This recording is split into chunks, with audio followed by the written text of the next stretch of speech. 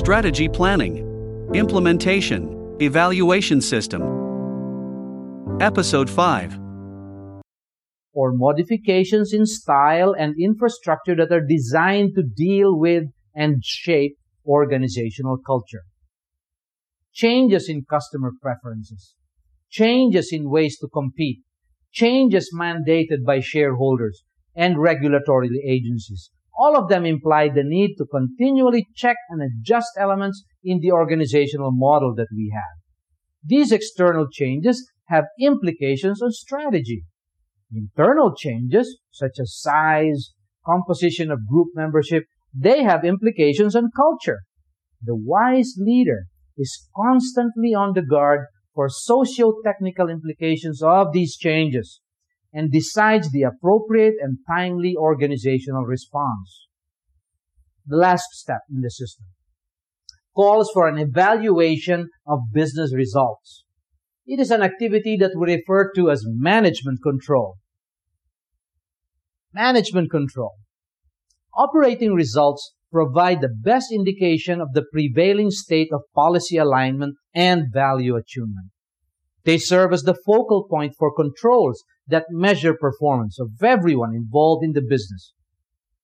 They serve as the focal point for incentives that drive the accomplishment of strategic and operating goals and standards. Based on an analysis of these business results, the leader has two main courses of action to choose from. One, do nothing. Or two, alter something in its current patterns of thought and behavior. Our system prescribes three types of transformation with increasing degrees of difficulty to execute. Type 1, we call it retooling. Type 2 might be called revitalization.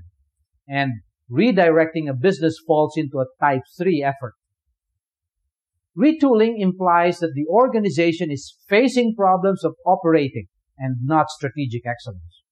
Retooling calls for actions aimed at altering the manifestation of infrastructure and style, and nothing else. Revitalization implies the need to alter the formulation of the mission context, but not the mission itself.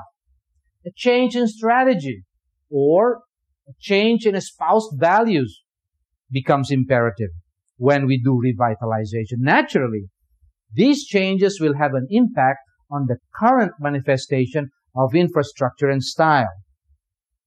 The most challenging transformation effort calls for a change in direction. Either the end state or the business purpose is altered.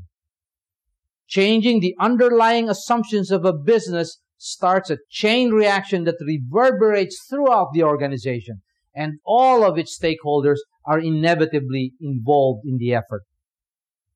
Our system, strategy planning, implementation, evaluation system, facilitates the origination, the development, and the deployment of initiatives in a manner that is at once periodic, systematic, and sporadic. It is a system that will enable your organization to achieve and sustain self-transformation, and with it, the capacity to achieve sustainable profitability.